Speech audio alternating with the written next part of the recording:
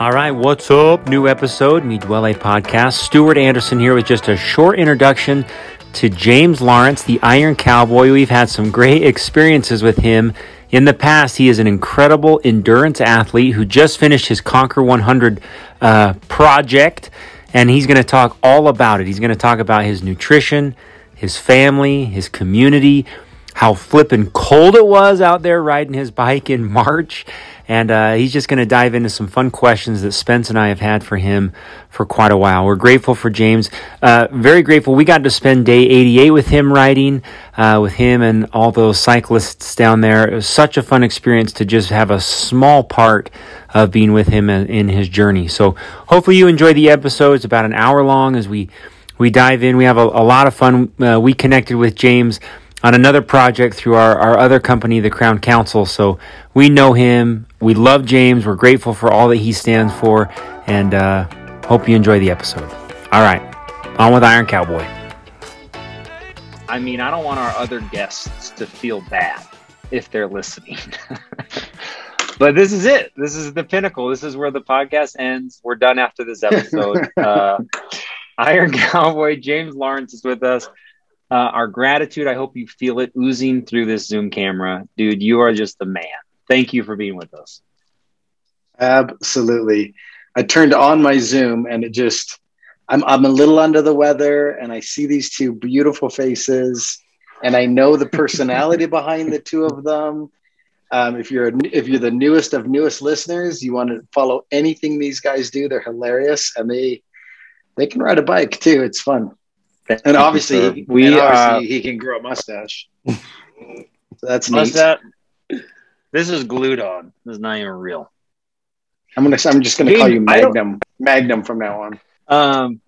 The first time I ever interacted with you, Salem Springs Sprint Triathlon, you were considered the rabbit. I don't even know. Yeah, do you remember this? So we were supposed to chase. I remember my part, not yours. Yeah, I just did you catch me? I didn't know. No, are you kidding me? I think they did it backwards. They should have had me start last. Yeah. And then however many people I passed, but instead they put me out front and I don't think anybody caught me. No way. It was poor design. I looked at your calf. I was like, dude, look at this tattoo. I'm like, is this guy like a world champ? And that was it. Then you were gone. I'm like, oh, okay, cool. That was cool. That was fun. Well, that's what we're doing. See ya.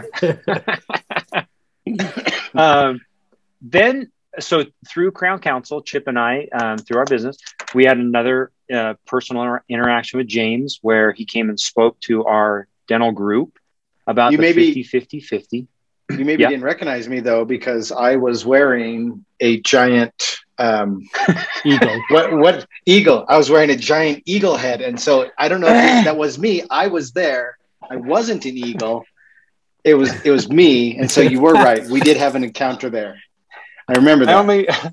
I only remember hoping that you didn't face plant going up the stairs. Oh, dude! As I'm running up the main aisle, I'm like, just make the 3 steps. Like that's all I want for my entire present. Like anything after that, I don't care. But just make these next 3 steps. Don't fall on your face. Because I mean, the head was like this big, and it was the mascot. And I'm like, dude, I'm all in for these guys. I'm doing it, and I made it. I slowed down. I made the 3 steps. The crowd went nuts. It was unbelievable. It was so cool. It was good. That was so fun.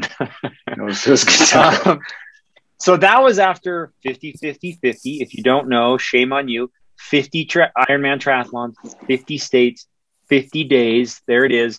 Go watch the documentary. Go read the book. If you don't, I mean, that alone put James in Endurance Athlete Hall of Fame. But then we're going to talk about Conquer 100. What came next, which was he felt like he wasn't done yet. And Conquer 100 comes. Define logic, define everybody, James, which like when we've talked about this in the past, everyone that just said, this is just next level. No way this happens. Mm-hmm. And I love that part of the story. That's my favorite part is you're like, it's my favorite part too. I'm going to give him one lead and he's going to, it was subtle. You don't want to come blazing out. You don't want to come hot. You don't want to come in too hot. It's got to be the right amount of FU. Exactly. What's crazy is you started March 1.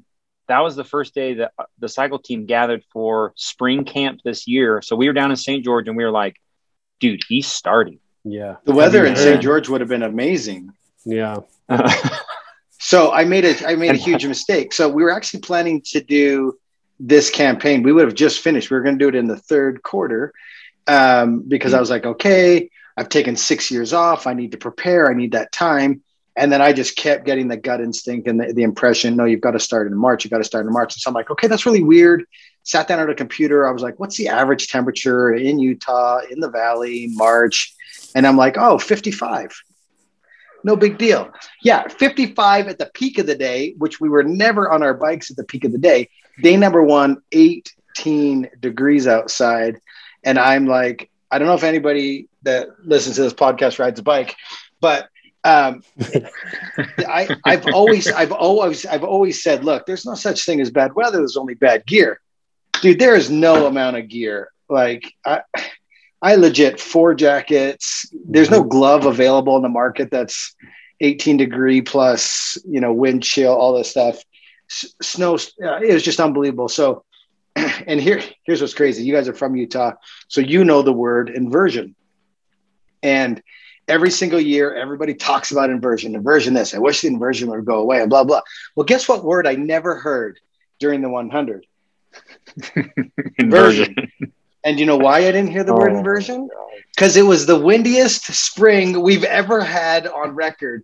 And so you pile in the cold 18 degrees to 20-something degrees for 2 months, and then the insane amount of winds. I mean, we have pictures where we are just like 90 degrees bent over, but just with these wind storms that we had. It was unbelievable conditions. But I made a commitment to myself at the beginning of this 100. I said, 1, I'm showing up on day 1. And then 2, no matter what the temperature, no matter what the elements, no matter what the conditions, I'm doing 100% of this thing on my bike, on my feet, outside. I don't care. And we remained 100% true to that. And it was some of the coldest I have ever been. And I couldn't have. But here's the thing. Looking back, I'm like, oh, that's why I was supposed to do it in the spring. July, August, what did we have?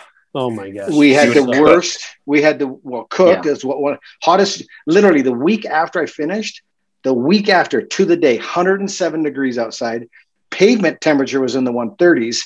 And then what does that do? Lights everything on fire.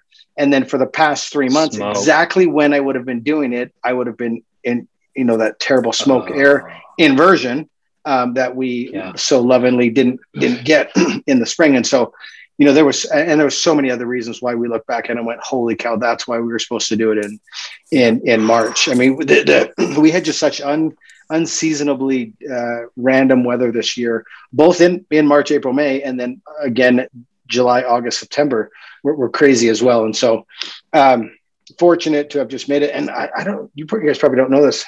You guys are obviously busy and don't follow everything I do, but we just found out 2 weeks ago on that day 59, when I crashed, I broke my back. And so I had to do 41 more full distance triathlons, 140 miles a day with that broken L5. And so we're still dealing with it now. And so, it's crazy because, and here's, and you guys haven't even asked me a question yet. I'm just rambling, but from the outside looking in, you're like, oh, just 140 miles a day. It's a quarter of a year. And then it's impossible to quantify or express on a podcast or something, everything that went on behind the scenes and then what we dealt with. Right. Cause just that statement right there, I broke my back on day 59 after we violently crashed. How many people quit after that? And I can't tell you, because I'd wake up in the morning and I'd be like, oh, I'm stiff.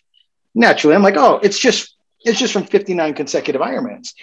And it's, I crashed pretty violently yesterday. I should be stiff. And then, you do the swim and you get out of the water and you're like, I can't stand up straight. And then, you sit down in the shower to get all your bike stuff on. And it's like, Casey's standing there watching me and it's like, ooh, I don't know if he's going to stand up. And then, you get up and he's like, are you okay? I'm like, yeah, once I get on my bike, I'll loosen up. And then we come to find out I freaking broke my back. And so we're dealing with all that stuff now. So it's been nuts, but proof positive to what the mind and the body can do if you just keep showing up, right? Dude, I don't know about my mind, but your mind, yes. I mean, it is next level, and I'll tell you why. So Chip and I rode with you one day. Like I did day 88. When that ride was over, I looked at you and I was like, I cannot fathom what he is doing. It is literally beyond human comprehension. I went into Jimmy John's and I sat there for like 2 hours, and in like 30 minutes, you were doing a marathon. And I'm serious. I like sat around the rest of that afternoon. I consider myself a pretty seasoned endurance person. Like it's not like we woke up and went and rode 110 miles with you. I was fried. It was like a Thursday morning, 112. Dude, but for you, I don't know if there are haters who are still out there. I want you to know, if you know me, it literally does defy logic, like what you accomplish mentally and physically. It is just incredible, dude. It's unbelievable. I'm super humbled when you say that. And the haters are very far and few between now. And so we'll go way back, right? So everyone's like, well, you did the 50, that was a world record. And why did you do that? I mean, you did that. Why do you want to do something more? Because if you look at it, like, this is a big dice roll for me. Like, I'm 5 years later, I've done limited to no training. I'm 15 pounds heavier. I'm turning 45 in the middle of the campaign. And my whole career, how I provide food for my family is the physical feats that I've been able to accomplish in the past. And so now we're doing this is a big gamble, right? Like, you start one and you make it to 35, super impressive. But why didn't you get to 50 again? So then it validates the chirpers and the people in the background that believe they should have an opinion after they've done a 5K.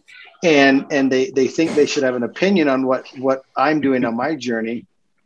And so huge dice roll, right? So for me, if you followed the journey, we've never hid the fact that we spent a few miles on an elliptical machine. It was the day after we crashed in Chattanooga, Tennessee. It was 106 degrees outside. The whole purpose of the campaign on the 50 was to raise money for childhood obesity. We were working with the Jamie Oliver Foundation, and we made a decision. There was a torrential hurricane storm that was chasing us.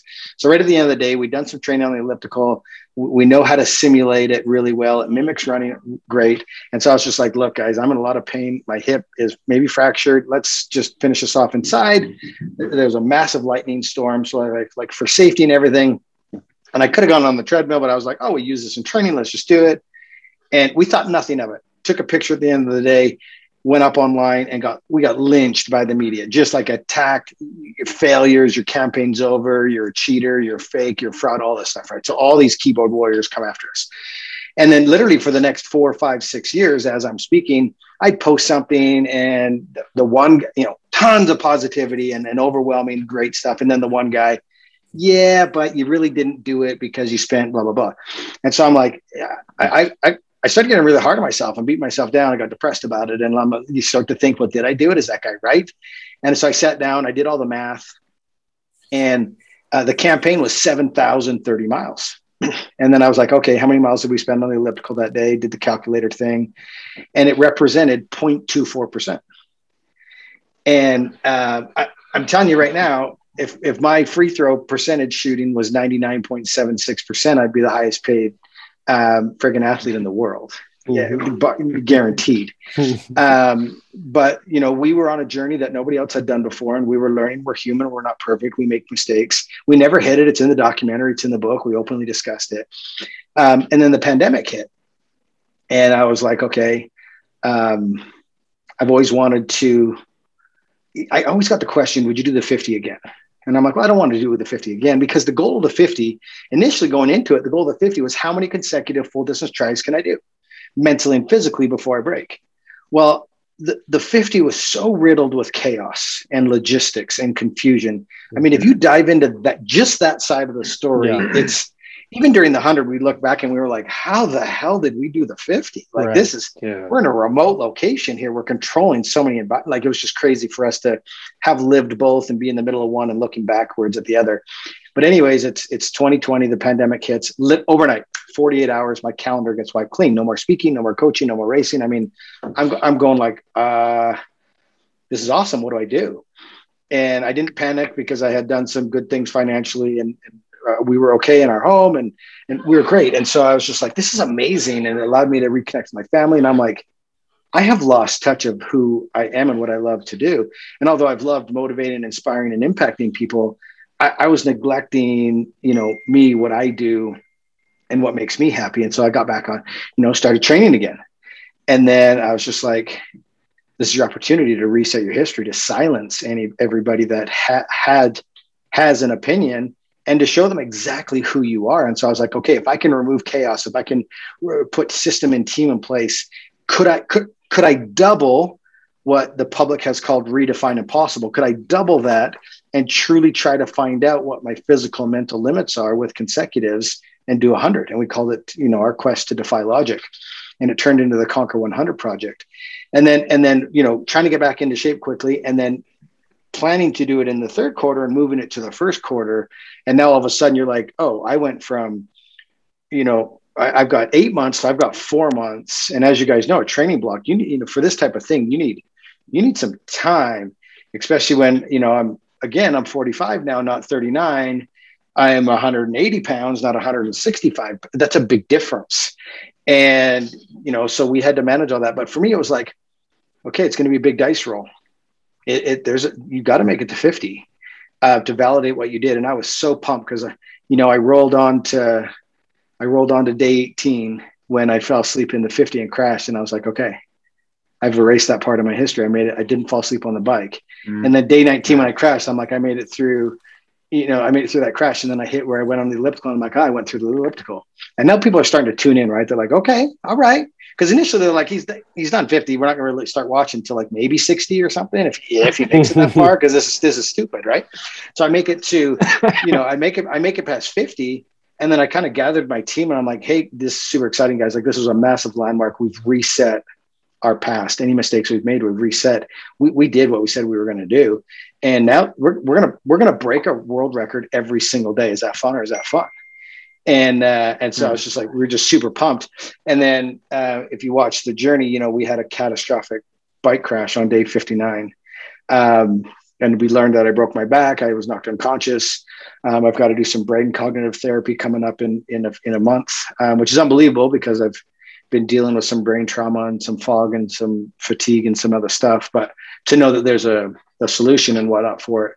And so, that's really, I wanted to kind of give the listeners some context as to why go, you did the 50 and you set sports endurance history. And so what's the point of doing 100? Well, I didn't really, here's what's amazing. We're all going through life. We're all on a journey. And when you're in the middle of something challenging and it seems totally epic, and then you accomplish it, you overcome the adversity, the challenges, and you get to the other side of what was epic in your life. And you look back and you go, holy crap, that was the hardest thing I've ever freaking done. But now I did it. I've learned, I've grown, I've adapted, I've evolved. I'm a different person. Now more becomes possible. And so I was training to get ready. I'm just rambling, but I was training to get ready for the 100. And I was still presenting about the 50, and it was still a secret that I was doing the 100. And I felt like I was embarrassed in my mind that I was telling the story of the 50. I'd say the mileage. I'm like, ooh, 7,000 miles. But I knew I was preparing to do 14,000 consecutive miles, right? And so it's just, here's the point. Perception and perspective are an amazing thing. And when you're on a journey, if you're continuing to push and evolve and try to go beyond what people think is possible and try to push your human physical limits, that's why I didn't want to. I was really tired of talking about the 50 for one. I was tired of the 0.24% idiots too. And I just got bored in 2020 and I was like, hell, why not? Let's make a run at this. And you guys watched it, but I went into this thing a little bit injured. I went into it a lot undertrained. I went into it older, and I was just relying on my team and my experience and the power of my mind to get me through this. Cause I was like, okay, the first 50 days are going to be, adaptation phase, figuring it out. My body's, well, dude, by day 5, my ankle blows up into my shin. And there's that whole journey with the shin brace and oh my gosh. So all that. So I'm gonna let you guys take a turn. Touch on that. Stay right there. You were running marathons in Crocs. The sandal Crocs. You had Crocs on, and you were running, fast walking, slow jogging in Crocs. Correct us if we're wrong. Right? Only a the few picture days. Showed you in Crocs. Yeah, we did do several marathons in them because it allowed the most breathing room for your feet, and no bondage by the laces, and you've got that heel flip thing that goes from like turbo to casual. You got your performance shoe to your casual shoe, and so it just gave my feet started to fall apart early, and so that the Crocs gave me some relief. And ultimately, I was in some Ultra shoes, I was in some Hoka shoes. Yeah. But ultimately, you go from normal training to a marathon a day for several weeks, and if your body's not ready for it, which mine wasn't, you develop a stress fracture. And I got to the point where my leg I was just waiting for the step where it was going to break. And a total miracle happened. Literally a world leader in carbon plated shin braces lived on Murdoch Trail where we were running. He came out, and they're supposed to be custom, and he had a brace, and he was like, look, I can put this on you, and I'll meet you in 800 meters and tell me where it hurts, and I'll machine meld it, and move it, and we'll get it to where it's perfect. And over the course of, those 13 miles that day, we got it to where we could offload the shin to where it could start to heal that bone. And so then I was doing an Ironman a day, just literally waiting for my shin to break. But we had this miracle happen to where we got to offload it and then continue to move on. And I ended up being in that brace for 5 weeks. Yeah. And, I was like, yes, I've been patient. I'm allowing my body to heal. We got the brace off, and like within 2 days, my hip exploded on the other side because we had created an imbalance, but it was a necessary evil. And then I was doing with the hip. And then as soon as it was crazy because I crashed, and then my hip started to feel better. And I was like, oh, I just must have knocked it back into place or something. And then literally the next day, this shin starts to hurt. And so it was just one thing after another of just intense pain management. And I don't know if a quarter of a year seems long to anybody. But when you're dealing with that level of pain, and it's 24 hours a day all in, a quarter of a year is just one hell of a long time to be doing something, to stay physically in it, to stay mentally sharp, and to keep your whole team, rallied and positive behind you. It's a tall order. James. Well, go ahead, Chip. You mentioned your weight. What was your starting weight, and what was your finish weight by the end of 101? 175 for both answers. Really? Yeah. I ate. That's public record, Chip. I got down to 6.5% body fat. Okay. And so body composition changed. That's the question I should have asked. What was? Yeah. So I didn't have it tested prior to, but I intentionally went in obviously a little heavy. I knew from the 50 experience that we were going to drop a ton of fat. You do 14 hours a day of zone 1, zone 2. That's fat burning zone. And it's going to fall off you. And so I knew, one, we had to eat a ton of food, but I knew I had to go into it a little bit meaty. And so I did a lot of strength training. I was physically big. If you look at any pictures, you can tell I don't look like a typical triathlete or cyclist or runner. I intentionally was put on some mass. We had, during the training campaign, we intentionally did heavy lifting. And then I knew that we were going to drop a lot of body fat, and I just knew I had to eat so many calories. And so we were eating, 10, 12,000 calories a day of whatever we could to burn fuel. And we never really counted calories or tracked what I was eating. It was my task to just eat as much as I could. And then every morning Sunny would weigh me. Sunny's my wife. And so every morning Sunny would weigh me. And if I was on track or, within 1 or 2 pounds, we were like, okay, We don't need to worry about a thing. Just keep crushing the food. If you go too low, then we'll start to address things. But I always stayed between, 170. I think I got as low as 168 or 69, and stayed. And a couple of days, I was like, we got a couple of IVs throughout the campaign once or twice a week. And on those days, I was a little bit heavier because they pumped a lot of fluid in me. But I stayed anywhere between 170 to 180. And on that, James, just because me personally, my stomach by hour, usually 9 in some of the longer events that we do, I deal with stomach pain. Just talk about how your mindset, like, I don't know everyone wants to ask you this question. How did you consume those calories? And then the next day you're like, I got to consume that same amount of calories. And every endurance athlete knows how hard that is to consume those calories when going like this day in and day out. And what were your go-tos? Like, what were your favorites? And also, how did you eat like that?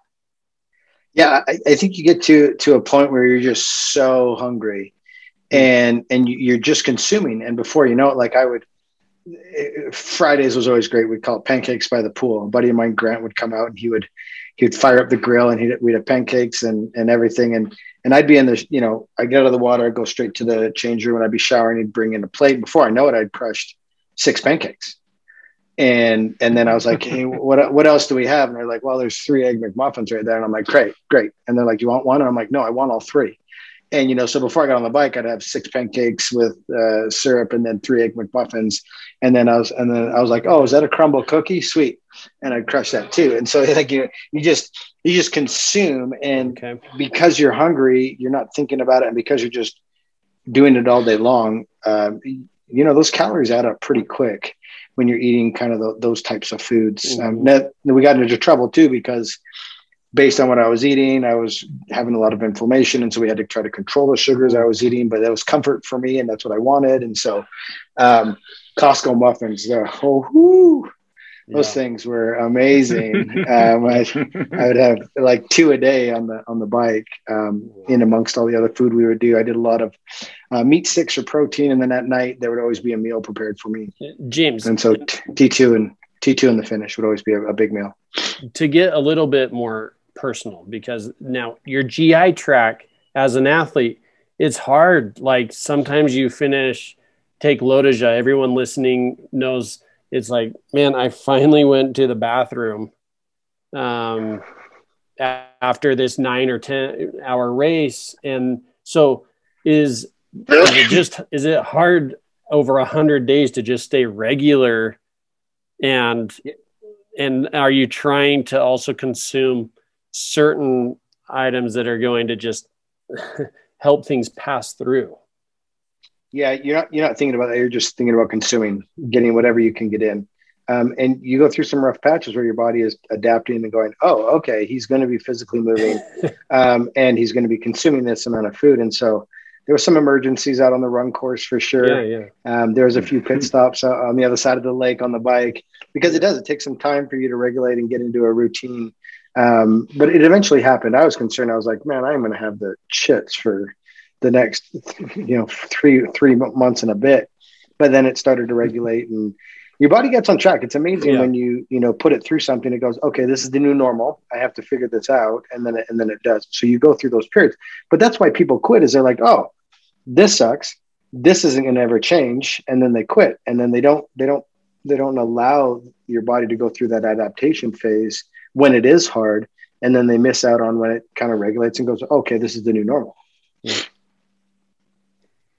James, I have many questions. So many. This is going to be like a 4-hour. Just kidding. It's not going to be 4 hours. Good, because I got things to do. The first. So I'm going to stick to 3.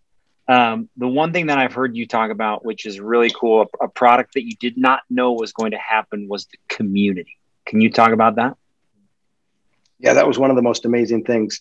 Because you get deep into your own journey. And you hope or want that everybody like just gives up their life and does it for you. And it's not like this was like a weekend fundraiser, right? Again, this was a quarter of a year. And to ask someone to say, hey, would you put your life on hold for the next 4 months, and come, help us out and do this. And so it became amazing. And the group that impressed me the most was the cycling community, the tri community. But the cycling community really came out, and it was amazing because they took it on as their project. They wanted to ensure that Aaron and I made it through those bike rides. We had regulars that came out and they were all on a text thread together, and they would, hey, who's coming today? Or do we make sure we got a group out there? Hey. And it was amazing too, because like on the worst days, like the forecast was like coming and like, ugh, it's going to be a bad one. And there was like a handful of guys that were like, I'm there on your worst days. Because if you're going to be out there, we can be out there with you. And it was just so rad to see that cycling community rally and just get behind what we were doing. And they ended up taking me under their wing, and they wanted to, again, make sure that Aaron and I were safe. I went on a ride today. We did a 55 miler up over Sundance, down through Cascade, and then that gravel section on the other side of Deer Creek. And as I'm going up Sundance, I'm looking around, and there was about 10 of us cyclists, and I'm like, I met all of these people through the 100, and I would have never met these individuals, and I've made lifelong friends because of it, and it's just been really, really cool. I got into gravel riding, and it's just been really, really cool, the friendships I've made, and the way the cycling community just came out and rallied and said, we've got you. Nice. I love that. Tell us about one of the things I thought was almost borderline sacred was how you involved and took care of your family. I think there were a lot of people that were like, well, he do this on his own. And I'm like, you are an idiot. He is not doing this on his own. Can you talk about how your family was involved? Yeah. My favorite thing to say is nothing great is ever accomplished on our own. And I'm not the Iron Cowboy. We are the Iron Cowboy. And that means my wife, my kids, the two wingmen, the community that came out. The Iron Cowboy stands for something. It stands for grit, toughness, resilience, doing what you say you're going to do. Your word's your bond. You keep showing up. You don't quit on yourself. All of those things. I'm James. I'm James. The Iron Cowboy is a totally different beast. And my family is along and involved in everything that we do. And if you followed the 100, you know that Lucy ran the entire social media campaign, my oldest daughter. Yep. Sunny is nothing happens without Sunny. And there's so much behind the scenes that I wish people could truly see what goes on to make it happen. And the sacrifices that our entire family has made.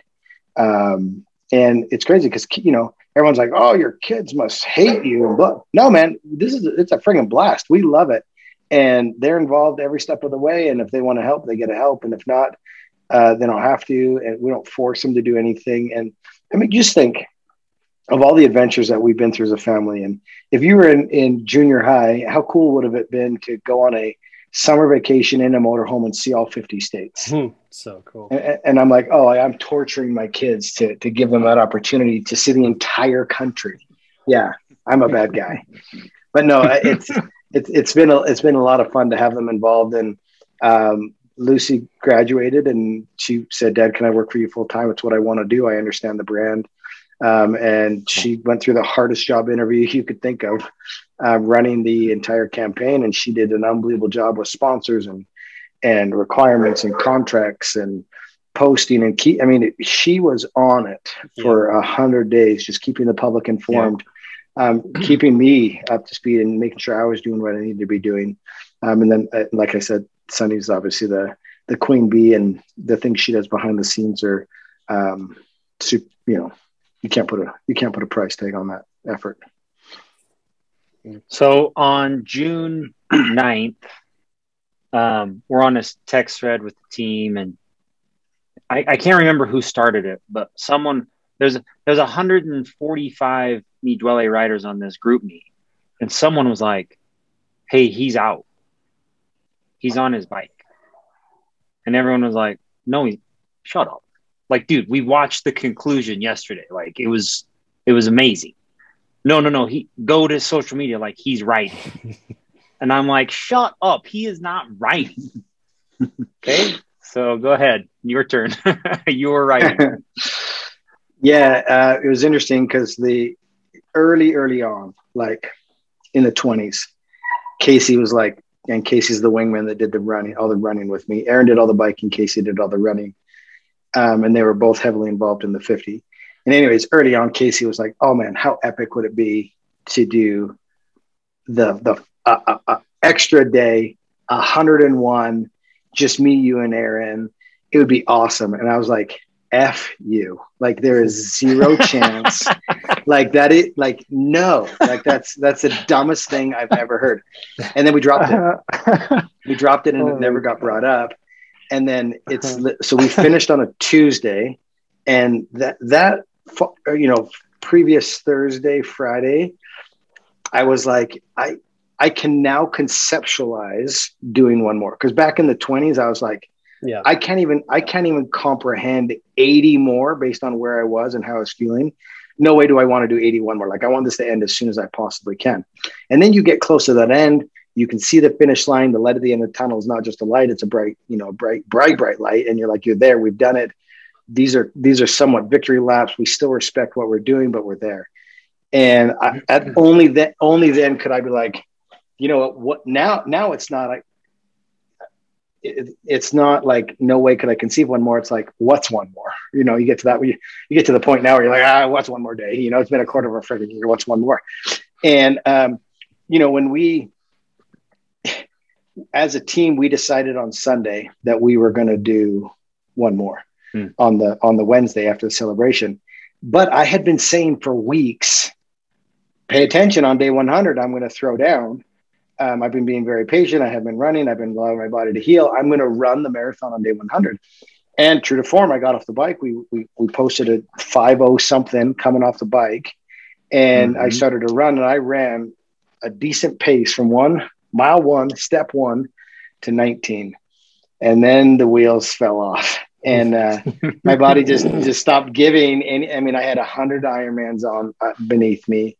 I was right there. And I remember starting to collapse. My legs were giving out. And I'd look at my watch, and I'd be like, how fast are we going? And Casey would tell me the time, and I'd be so pissed because it was so slow. And even then I was like, I can do better than this. Like, you're right there. Just walk it in, right? What's just walk the last 6 miles. And I'm like, no, I said I was going to run today. I'm going to give everything I have to running this. And not only am I going to run, I can run faster than we're currently running, because that pace pisses me off. And I continued to collapse and fall on that day. And that was really hard for me too, because I'm like, I have to give everything I have today, because we don't want anybody to know that we're doing it again tomorrow. And I have been saying for months, I'm going to put it all out on the line on day 100. And so, true to my word, I laid it all on the line, and we crossed the finish line, huge exhale. We'd made the accomplishment. And I stood there for hours signing and taking pictures and whatnot, knowing, dude, I got to get on the table. I got to get I literally just destroyed myself, and I got to figure out how to do this one more day. Because, the message, and the reason we did it is because I want people to truly understand, when you're broken, when you're beat up, when you don't possibly think you can do one more day, you can get up, you can do one more day. And every morning during the whole 100-day campaign, Lucy and Sunny went live during the swim. And at 6 a.m., we went live on day 101. And it was just me in the water by myself. And because sometimes when you have to do one more, sometimes it's by yourself. And by the time I got out of the water, the cycling community had come out, and they said, no, you're not doing this. You're not doing this by yourself. And so we had a great crew. And that bike ride was, day 100 was chaos. I mean, I was just trying to keep the wheels on the ground. 400 people all trying to be up at the front. I mean, it was chaos, and I was just terrified.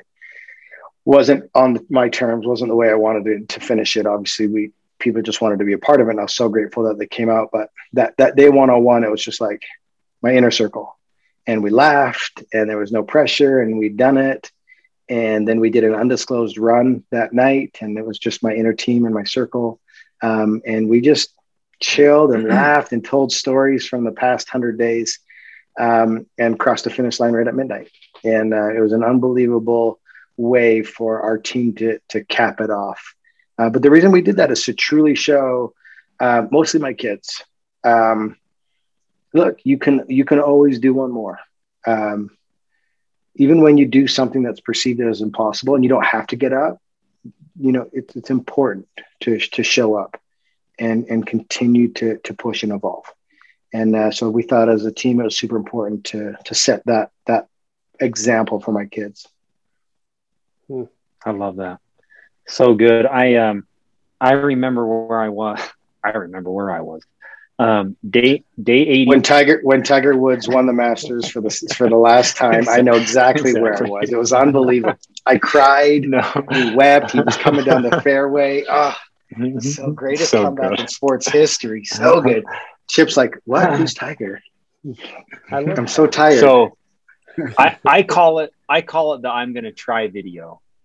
So it's day 80, yep. And this kind of bookends where you're kind of going here, which I love it more than anything, which was, dude, you're walking out. I think you were walking out to the pool, right? You hadn't started. Nope. And you posted a live video where you were like, hey, I don't normally do this, but I'm doing it right now. I'm going to try today. Dude, I remember getting teary-eyed. That was intense.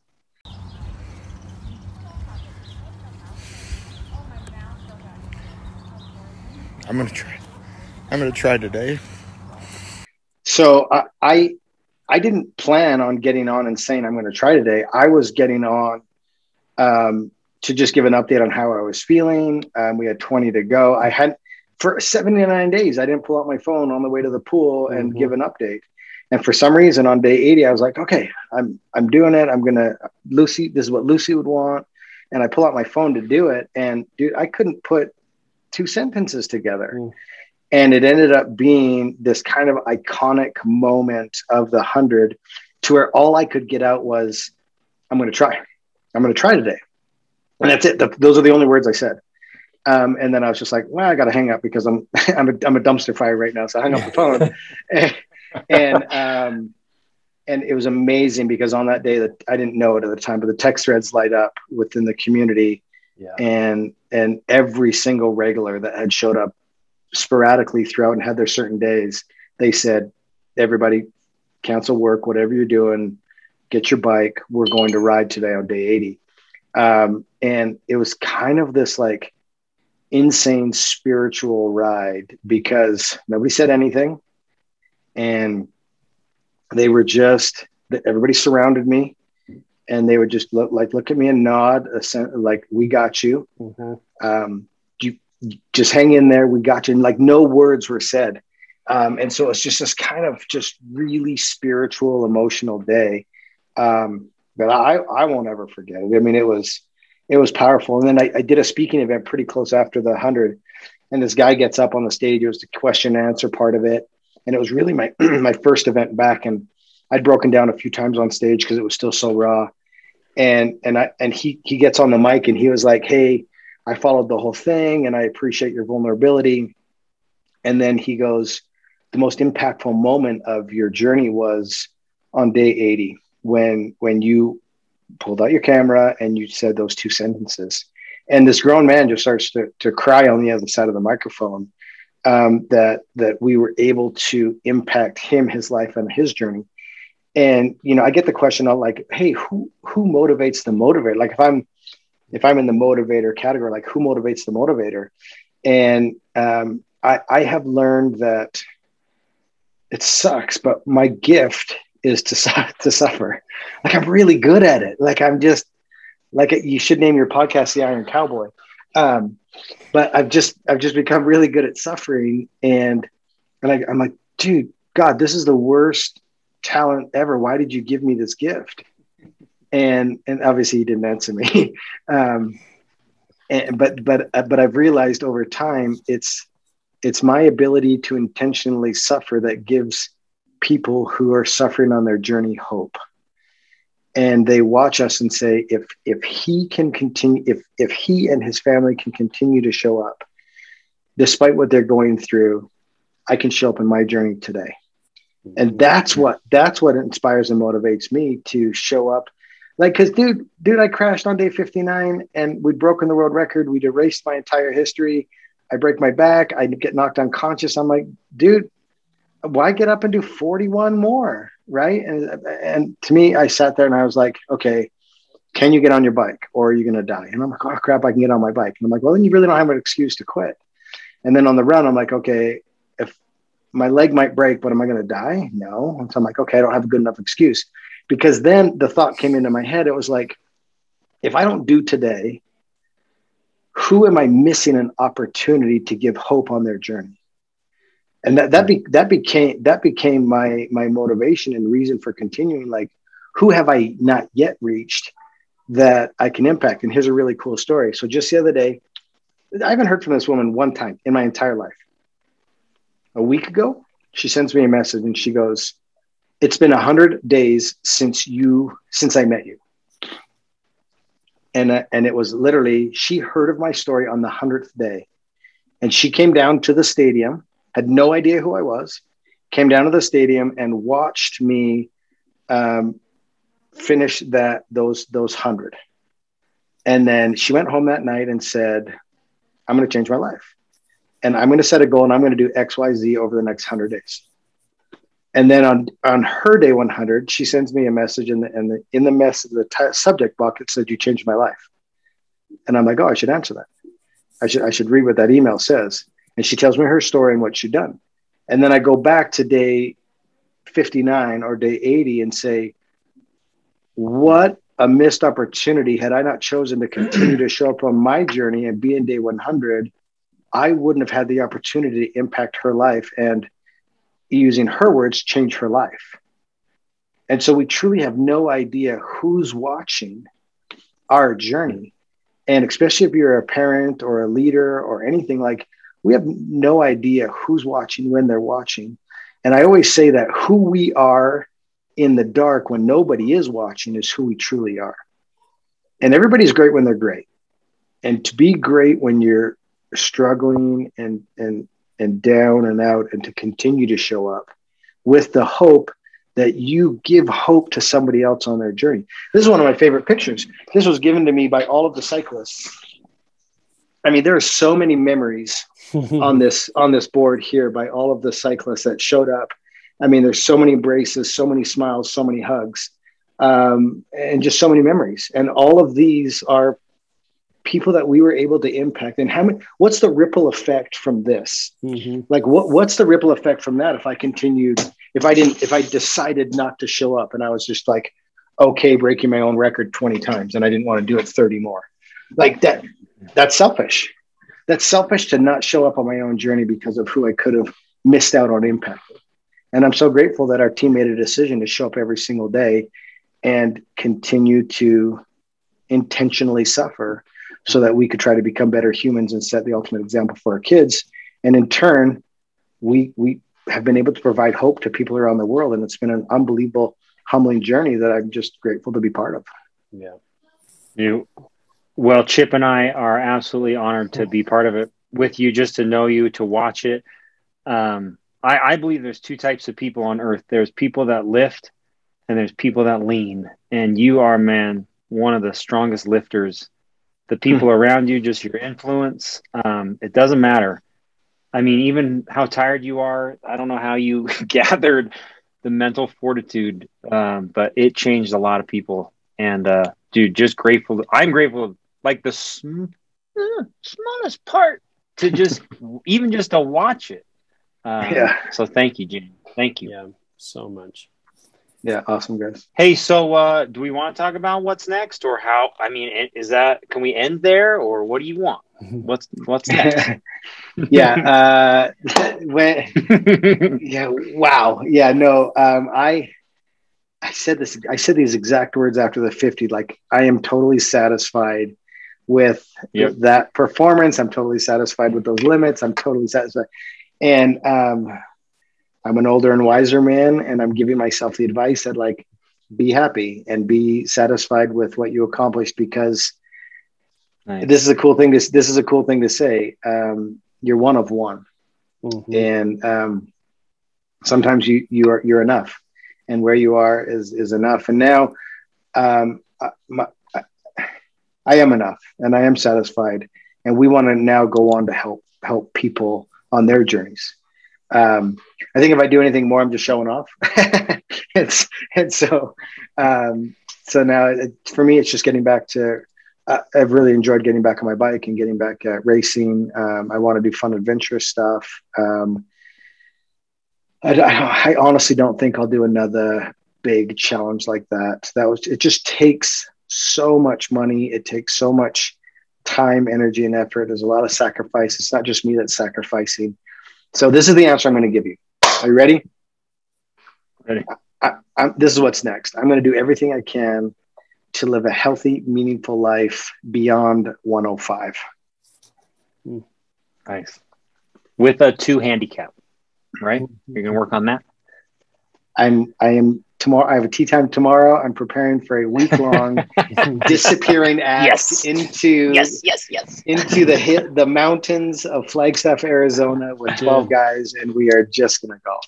Yeah. All righty, James. Thank you, sir. It's been a pleasure, man. You're the man. Such a Thank pleasure. you. Yep. Cool, man. Thanks, guys. Anything I can do for you, just let me know.